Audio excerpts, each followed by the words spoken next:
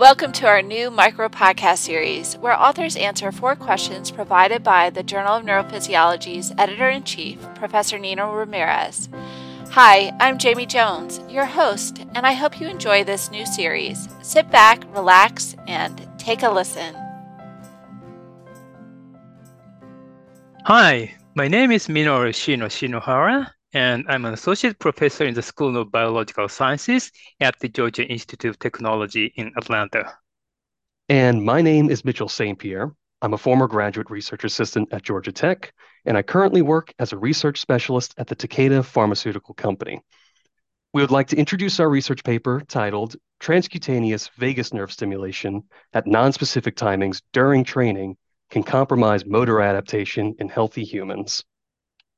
Yes, so in our human neuromuscular physiology lab, we study the neuromuscular physiology underlying neuromotor control and adaptations in humans.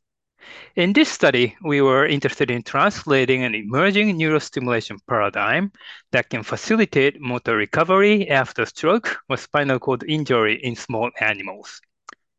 With an implanted electrode attached to the vagus nerve in the neck of injured rats, research has shown that motor recovery with rehabilitation training is facilitated when the stimulation is applied immediately after successful trials to learn. People believe that modulation of central neurotransmitters, such as acetylcholine and norepinephrine, is involved in this process. Interestingly, the timing of vagus nerve stimulation during training is critical. When the stimulation is applied at times not specifically associated with successful trials, like random application, the effect is absent in injured rats, and even negative for motor adaptation in healthy mice. To translate this neurostimulation paradigm to humans, until this study, there was no report that used a non-invasive form of vagus nerve stimulation during motor training in humans.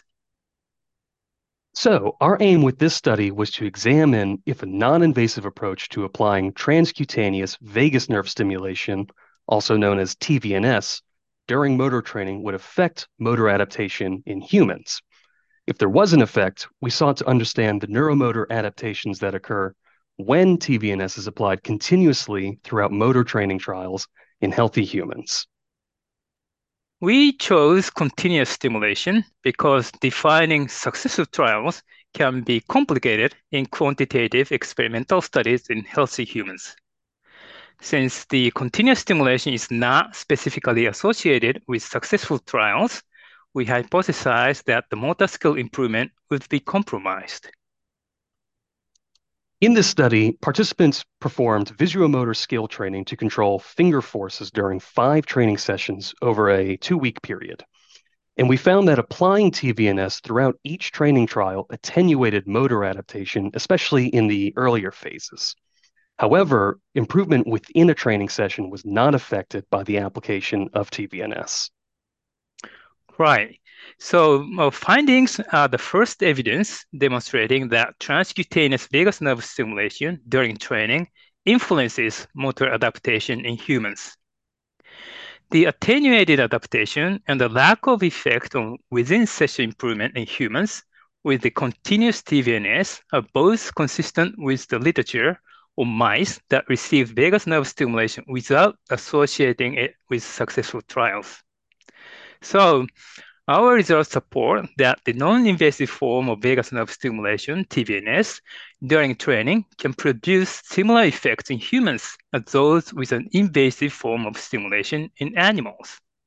We believe this is a landmark paper providing a scientific basis for future studies that would explore and advance the application of TVNS during motor training in humans.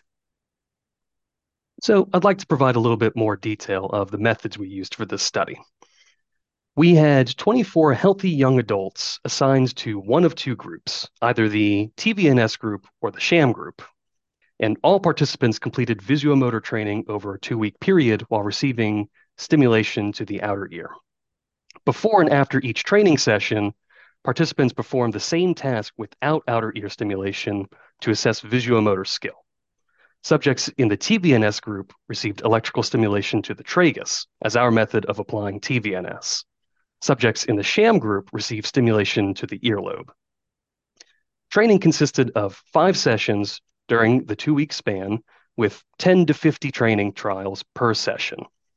And we found that the rate of error reduction was slower in the earlier sessions for the TVNS group compared to the sham group. And applying TVNS throughout each trial attenuated the motor adaptation process, especially in the earlier phases. Again, within session improvement did not significantly differ between groups and was not affected by the application of TVNS. Yeah, so for the next steps, we have developed wireless closed-loop systems to apply TVNS only after successful trials, and we are getting ready to test its efficacy in clinical populations. One of the systems is for therapists to visually identify successful trials and trigger TVNS using a smartphone. For another system, we have developed a machine learning algorithm so that a computer can identify successful trials and trigger TVNS automatically. These systems will allow us to study the effects of movement-associated TVNS and underlying neural mechanisms for enhancing motor recovery in clinical populations and facilitating motor learning in healthy populations. Thank you very much for your interest in our research, and we hope you enjoy reading our paper titled Transcutaneous Vagus Nerve Stimulation at Nonspecific Timings During Training Can Compromise Motor Adaptation in Healthy Humans. Yes, and thank you for listening.